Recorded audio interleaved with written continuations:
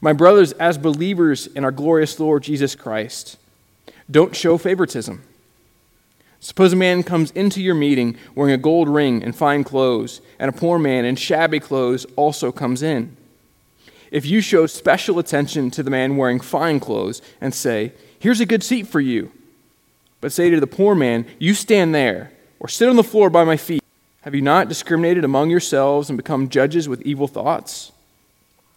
Listen, my dear brothers, has not God chosen those who are poor in the eyes of the world to be rich in faith and to inherit the kingdom he promised those who love him? But you have insulted the poor. Is it not the rich who are exploiting you? Are they not the ones who are dragging you into court? Are they not the ones who are slandering the noble name of him to whom you belong? If you really keep the royal law found in Scripture, love your neighbor as yourself, you're doing right. But if you show favoritism, you sin and are convicted by the law as lawbreakers. For whoever keeps the whole law and yet stumbles at just one point is guilty of breaking all of it. For he who said, "Do not commit adultery," also said, "Do not murder." If you do not commit adultery but do commit murder, you've become a lawbreaker. Speak and act as those who are going to be judged by the law that gives freedom, because judgment without mercy will be shown to anyone who has not been merciful. Mercy triumphs over judgment. The word of the Lord. You may be seated.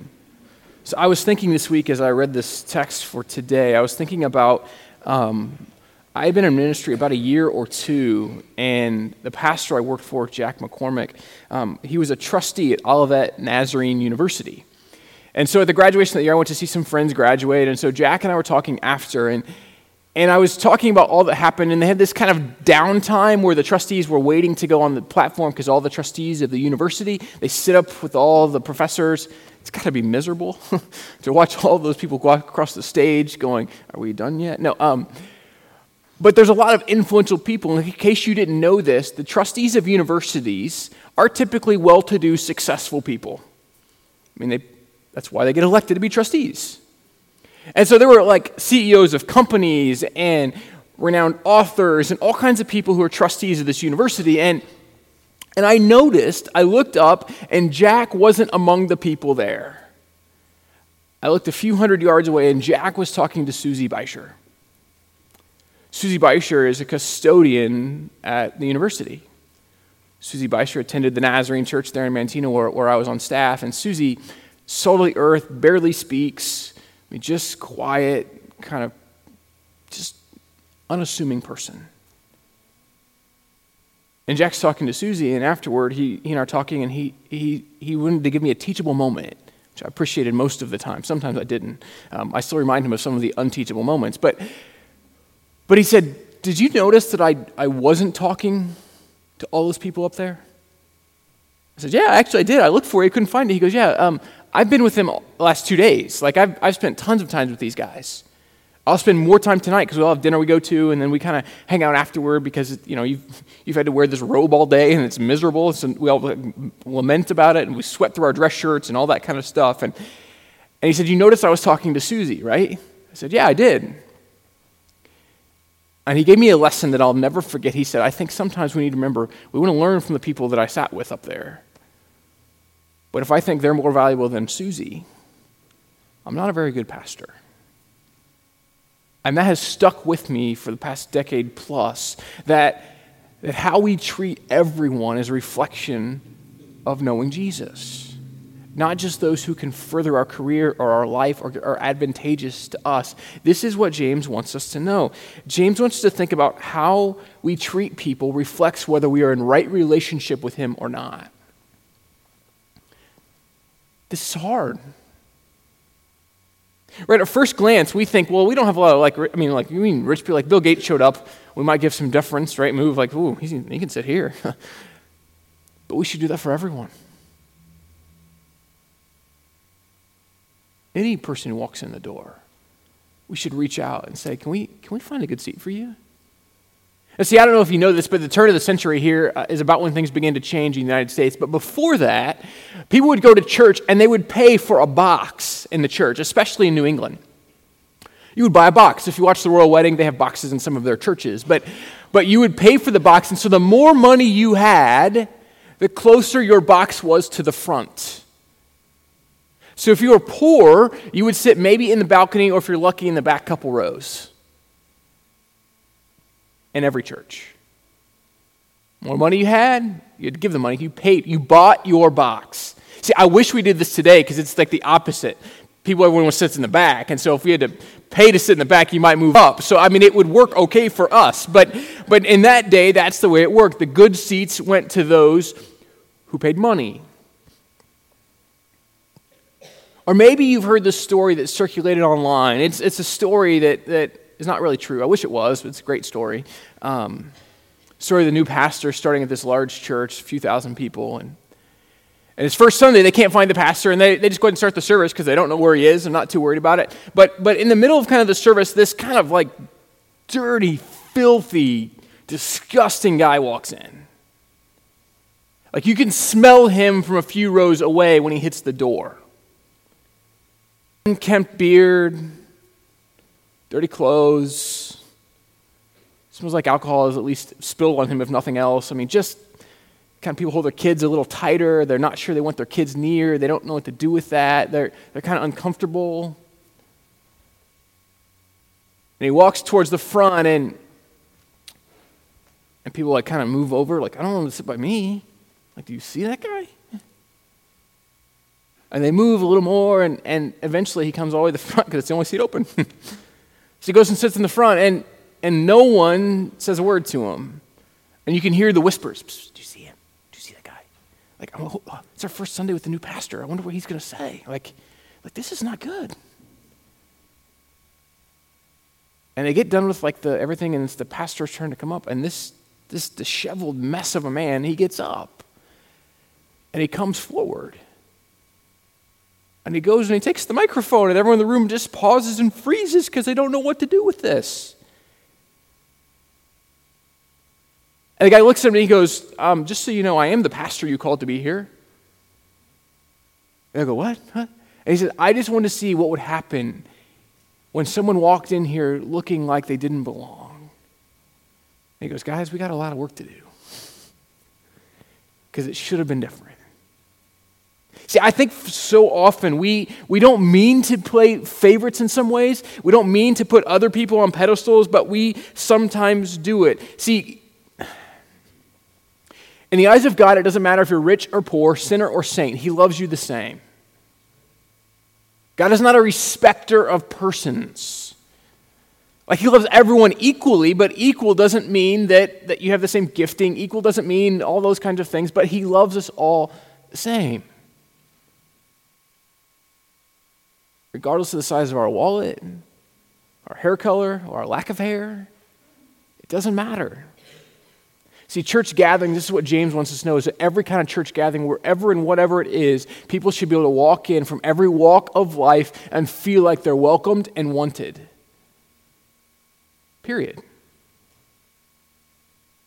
And so one of the real questions we probably have is, well, then who then are like the spiritual leaders of the church? Well, it doesn't require great business success or lots of money or that, and it doesn't even require age, by the way. See, the leaders in the church, it doesn't matter your gender or your age or your bank account. It's about spiritual maturity, which is not the same thing as those. I don't know if you've noticed it, but there's sometimes young people teach us a lot about faith.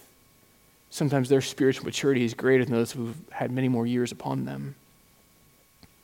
See, spiritual leadership comes through reflecting the love and life of Jesus. It's servant by nature. And so I want to say this morning. How often have you felt better over someone else when they walked in and you go, oh, man, I wore my tie today. I can't believe they don't dress up for church. Do you see what they're wearing? And I use polite words, and they don't. But the all opposite is true as well. How many of you walked in and gone, I didn't dress up today. Jesus doesn't care. Look at them. I don't use polite words because he doesn't care. I can speak how I want. Can I tell you that both are wrong? They're both a matter of the heart. Like, I don't care what you wear. I know some of you care what I wear because you tell me sometimes. I know you don't want me to say that kind of stuff. I get it. But this is the reality for us, that our judgments towards others hinder us and them. But what if our judgments were wrapped in love so they really weren't judgments? Right, there's a passage from Matthew chapter 7 that messes me up, and maybe probably should you. It's Jesus used these words. He says, by the measure you judge, you too will be judged. By the measure you judge, you too will be judged. I don't like those words because that scares me, because I've said or thought things that are pretty judgmental. What about you? But James wants us to know there's another way to live. There's a way to live that looks a lot more like Jesus. And the church should be the place that it doesn't matter what your background is, but when you're a part, we recognize that in the church, the CEO may be the one who's not the leader. It may be the one who works for that person, and they're the leader of the Sunday school class. In the church, it's about spiritual leadership and spiritual maturity, not about the things, the cultural values of the world.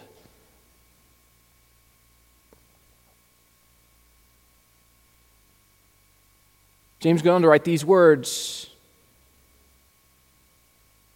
If you really keep the royal law found in Scripture, love your neighbor as yourself, you're doing right. But if you show favoritism, you sin and are convicted by the law as lawbreakers. Whoever keeps the whole law and yet stumbles at just one point is guilty of breaking all of it. For he who said, you shall not commit adultery, also said, you shall not murder. If you do not commit adultery but do commit murder, you've become a lawbreaker. So here's what James is trying to say. None of us can keep all the rules. I'm going to let you know that, by the way. You can try.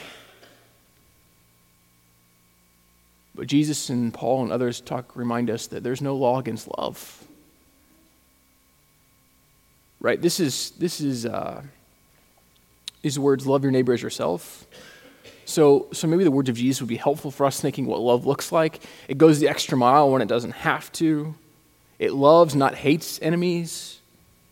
Gives the shirt off the back, it turns the other cheek. Love goes the extra. So maybe you've heard of like the silver rule before. Don't do to others what you don't want them to do to you. It's called the silver rule for a reason. Like don't do, it requires like I can not do lots of stuff to you. That's pretty easy, right? If I don't do anything to you, that's easy. Just won't talk to you. Won't do anything you don't like, and you won't, because I don't want you to do it to me. But that's not what Jesus tells us, right? He says, do unto others as you would have them do unto you. I like the other one better, if I'm honest. Don't do, like that's easy. But do, and this is the idea of the law of love. This is what James is letting us know. The law of love says there is no end to what we do. And you go, well, I thought we don't do certain stuff. You do. You're right. There's certain things you don't do because love doesn't do them. Because it's not loving to commit adultery. It's not loving to be dishonest. It's not loving to murder someone. Love is an action. Love requires us to live in particular ways. Love requires activity. Love is not stagnant. Love does not sit still. Love is not backing off. Love is moving. But not doing something, that's not that hard. I can not do all kinds of stuff. You don't know if I love you or not. Right? This is what James wants us to know. This is who my brother is. This is what he does. This is what he did. This is what he does. This is what he invites us to. He goes on to write this, speak and act as those who are going to be judged by the law that gives freedom. Because judgment without mercy will be shown to anyone who has not been merciful. Mercy triumphs over judgment. Did you catch this line? The people who receive judgment without mercy are the ones who don't give mercy. Mercy triumphs over judgment. There were two events this weekend that have been on the news a lot. Two events that have shaped the narrative that's been on the television screens in most homes the last few days. Two events, almost polar opposites in their influence and what they represent. One was a shooting at Santa Fe High School in Texas. We'll talk about that in a second. The other was the royal wedding. How many of you got up and watched that? Be honest. What is wrong with you? No, sorry. My favorite is I heard people go, we recorded it, we watched it later. I did not. I was probably awake, but I didn't want to be. But I've been laughing because one of the things that happened is the Archbishop Michael Curry is from America, and he spoke at the wedding yesterday, and a bunch of my friends watched his sermon and were like, "This was incredible." In fact, I got an email this morning telling me I got to go check it out. I haven't yet, but I did get a couple lines from this sermon that I want to read to you this morning. Here's what the Bishop Michael Curry said. Someone once said that Jesus began the most revolutionary movement in all of human history, a movement grounded in the unconditional love of God for the world. And that way of unselfish, sacrificial, redemptive love changes lives, and it can change this world. If you don't believe me, just stop and think and imagine a world where love is the way. When love is the way, unselfish, sacrificial, redemptive. When love is the way, then no child will go to bed hungry in this world ever again. When love is the way, we will let justice roll down like a mighty stream and righteousness like an ever-flowing brook. When love is the way, poverty will become history. When love is the way, the earth will be a sanctuary. When love is the way, we will lay down our swords and shields down by the riverside to study war no more. When love is the way, there's plenty good room for all of God's children. Because when love is the way, we actually treat each other well, like we are actually family. When love is the way, we know that God is the source of us all, and we are brothers and sisters, children of God. My brothers and sisters, that's a new heaven, a new earth, a new world, a new human family. I'm sorry if I've ever done your wedding, because he was way better than I've ever been. These words are powerful. They made the front page of British newspapers today. In case you didn't catch it, that's the whole gospel message of Jesus right there.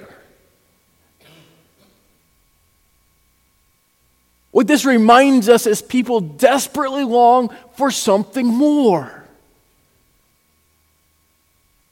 Hope, love, joy, life.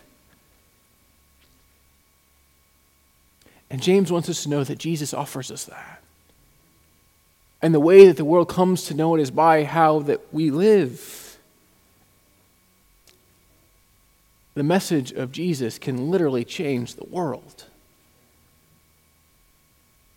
Can you imagine with me if mercy had reigned in Santa Fe High School? I don't know if you read much about that. I probably read way more about that than I did the royal wedding. It breaks my heart. I read about how coaches and a few teachers bullied a teenage kid, not to mention classmates as well. I'm in no way excusing behavior, but can you imagine with me if mercy had triumphed over judgment there? Can you imagine with me if love had found a way? Can you imagine with me if Santa Fe High School was known for the way students loved one another, that the very presence of God was there? Can you imagine with me for just a moment if love had made a way? Can you imagine if followers of Jesus had stepped up and lived in such a way in that school, in that place, teachers and coaches and students, where mercy had triumphed over judgment? Can you imagine what that would have been? See, mercy is the action of love. It is the action of Jesus. Today is Pentecost Sunday. If you don't know what that is, that's okay. But here's what it is. It's the day in which we celebrate that God's very Spirit that raised Jesus from the dead is available to all of us who are followers of Him to live in us in such a way that doesn't even make sense. It kind of blows our minds. But he invites us to live in such a way that mercy triumphs over judgment, that we begin to see people and we love all people regardless of their background or their circumstances, whether their gender or their wallet. We don't care anymore. We don't care about their age. We just love them as they are because that's who Jesus is and he invites us to be. See, many people, we pray a prayer. It's called the Lord's Prayer. And there's a line in it that says, thy kingdom come, thy will be done on earth as it is in heaven. I got to be honest with you, I get tired of hearing people say, I just want to pray for God's will. So if you say that, I'm sorry if I offended you. I don't really care, actually. I hope I offended you. And here's why. Because that isn't the prayer.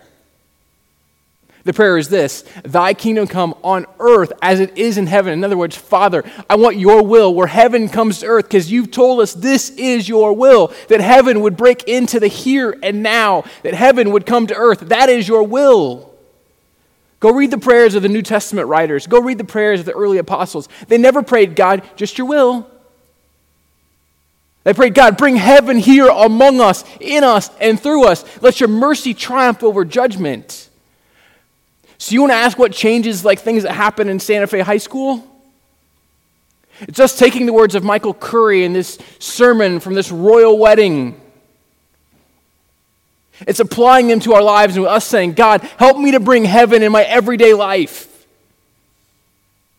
Because I know that's your will. May heaven be real and tangible in every aspect of my life. Will you make all the wrongs right? Because hell is a school shooting. Heaven is a wedding in which words of love ring true and there's hope that reigns.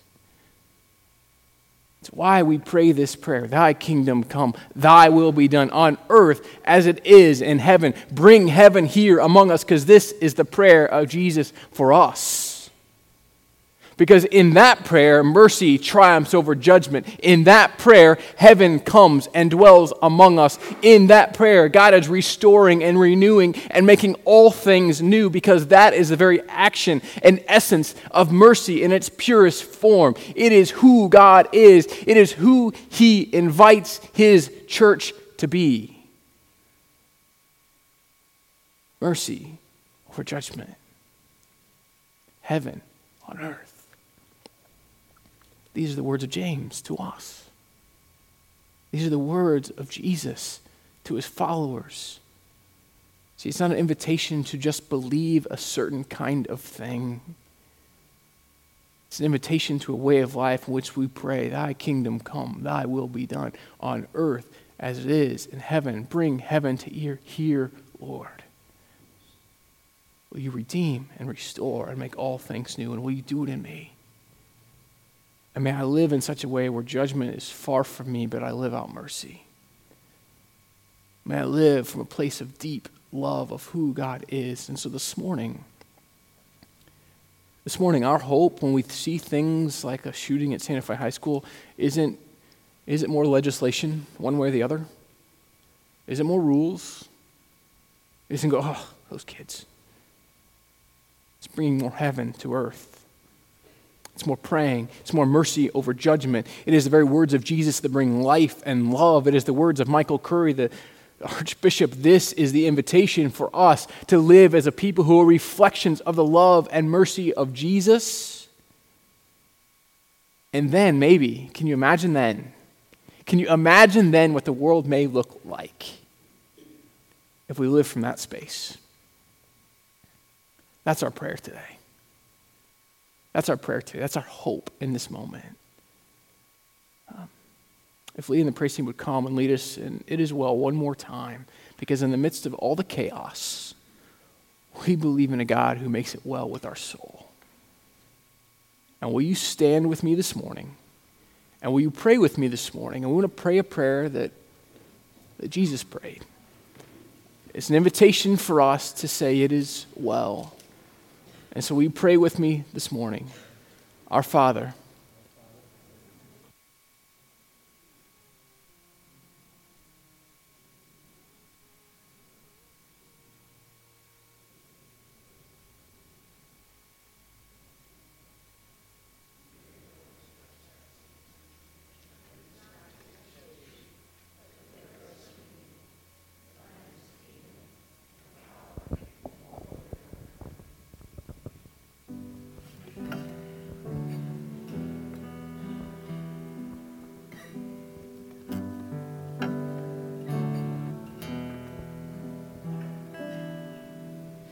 Grander earth is quaked before